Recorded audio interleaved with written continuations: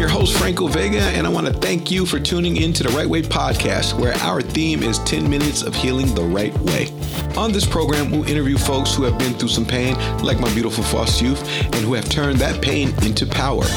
To learn more about our organization and our mission, please visit our website at therightwayfoundation.org. Hello, folks. Welcome back to Right Way Podcast, where our theme is 10 minutes of healing the right way. I'm your host, Franco Vega. We have some awesome guests in the building, Felicia Michelle. Let's all welcome her. How you doing, Felicia? Thank you for having me. I'm doing well. I'm happy to be here. No, we're honored to have you. You know, you gave me a brief leave of your resume, so I'm honored we have a Hollywood person in the building. Tell us, who is Felicia? Let's start there. Oh, well, I'm the only Felicia you'll never want to say bye to. I always start off with that. If you ask my mom, she'll tell you I'm a little girl from South Jersey. Okay. And that's essentially really what I am, a little girl from South Jersey who had a really big dream of working in television and being on television. And I let life almost derail me from that dream, but I'm actively working on it, and I feel like I'm on to something right now, working a lot of jobs, working a lot of hosting jobs and producing and getting a lot of great experience and working with some, honestly, legends that I never would have imagined I got to work with. So that's a little bit of who I am. Awesome. Well, we can drop one legend's name. You mentioned a comedian, my guy from Def Comedy Jam. Oh, yeah, Michael Coyer. Woo, woo, woo to the Coyer clan. Yeah. That dude is hilarious. Yeah, we have he has a morning show he does every morning. And we just have a good old time there and get to enjoy it. I think some people are divine, and every interaction is divine in some way that orders a step. Mm-hmm. And I went to an event that it wasn't that great, but I met him there and he said, I don't know, it's something about you. And then just had me on, and Ashley and Ashley Gale and DJ Dave are awesome. So just being embraced by that whole fan base of his and everyone on the show has just been really awesome. So let me rewind. You had an opportunity and you made the best of it. You didn't drop the ball. I had an opportunity that wasn't thrilling while I was there. But you have to get the job done sometimes, and you never know what's going to come out of that. Yeah. Just being like, I'm going to just, nothing happens if you don't show up. And that's kind of what I say. Nothing can happen if you don't show up. And if you show up and it's not that great, okay, but something may happen. And that's one of the things that happen from just showing up. I'm going to steal that one. Nothing happens if you don't show up. You're right. We got to tell our kids showing up is half the battle. It really is. Showing up is half the battle. Oh, that's awesome. And you're an East Coast person, Jersey. Do you hear the accent? No, I don't. I worked really hard on that thing. Oh, no. I love my, son, God. I love my New York people. I love East Coast. I'm more by Philadelphia. So it's more like John and Young Bull and talking like that. Got you. Can you do the Boston accent? No, I don't know how to do that one. Park the car, right? Is that it? Awesome. Okay, well, our theme is 10 minutes of healing the right way, pain the power. Let's go deep into Felicia and your background. You mentioned a little bit with your intro about you let sometime life kind of derailed you, or you almost got derailed. What talk to us?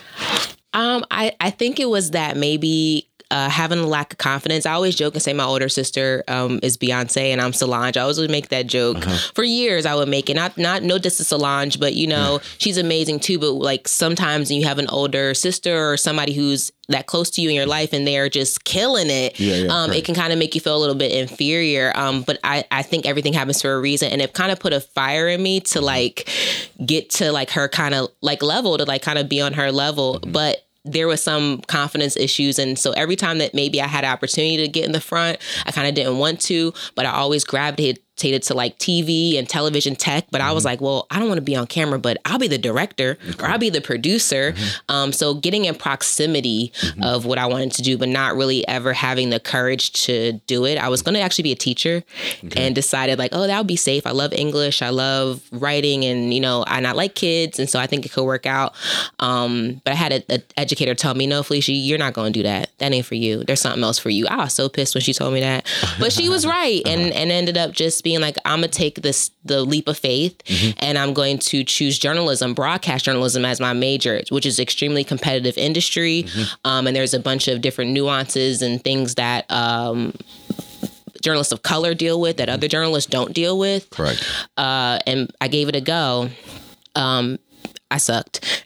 I sucked. I was really bad. I was really, really bad. And then I was in a relationship, and I thought, okay, well, maybe I won't have a career. Maybe I'll just be like a mom and like a wife and stay at home. And I know that probably sounds crazy now because I have so many different jobs. But that was a horrible relationship. And I experienced domestic violence in that. I experienced just feeling totally beaten down. So if I already had confidence issues, right, and I already tried to go for something and it failed and didn't work, and now I'm in a relationship with somebody who I am deeply in love with, but there are several issues in this, like not just like verbal abuse, but like physical abuse as well. And it's funny because I don't think anyone would ever guess that in talking to me or anything. They would never have guessed it. In fact, I've actually never really talked about it. Like, oh, wow. Like I've never really talked about it. But there's value in it, I think. Domestic violence, how'd you heal from that? How'd you escape that? Some women don't escape it.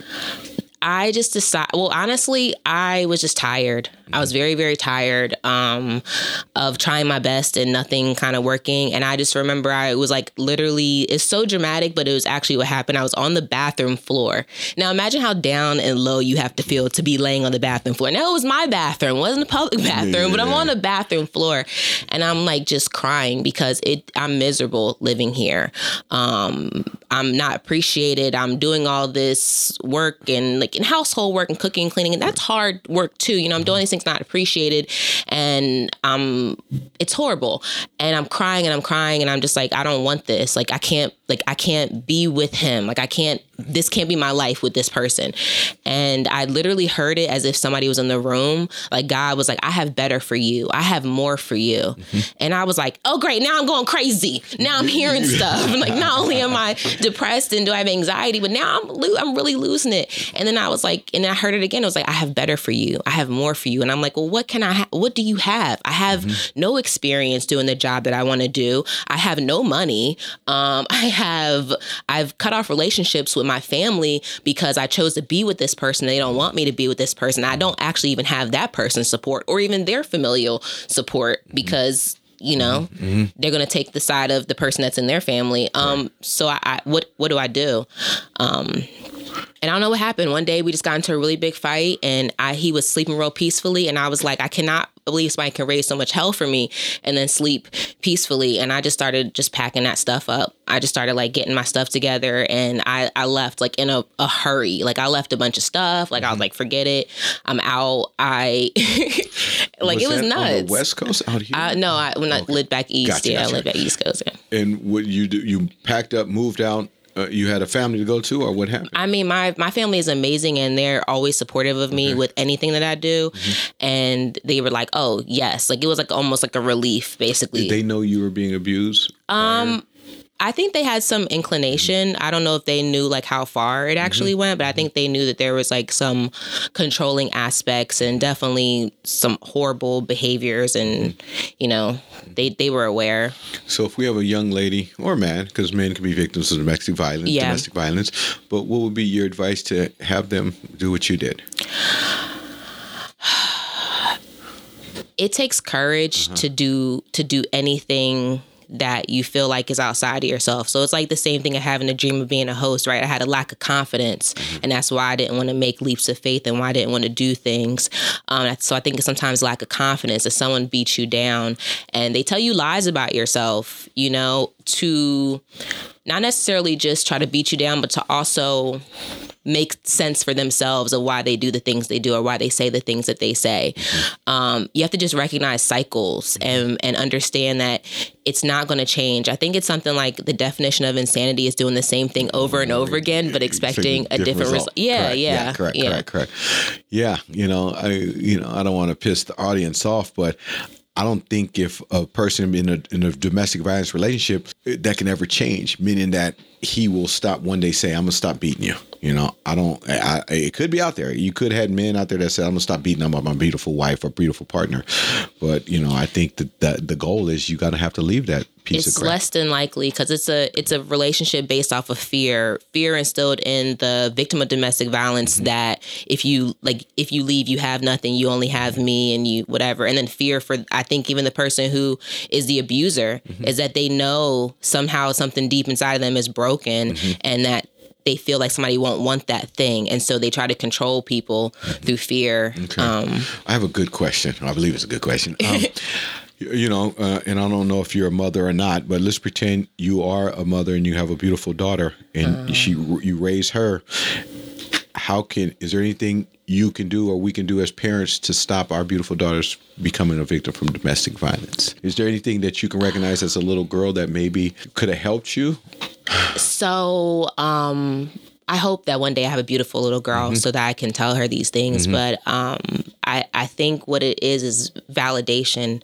We all are seeking validation from somebody. I have an uncle who is currently incarcerated. He's been incarcerated to a life sentence, 3 strikes in Florida. And he has the most beautiful concepts of love because he's had time to really, think. And he said to me something that just really stuck with me. He said, Felicia, the biggest difference in someone's life is whether or not they receive love. That's what I realized in here.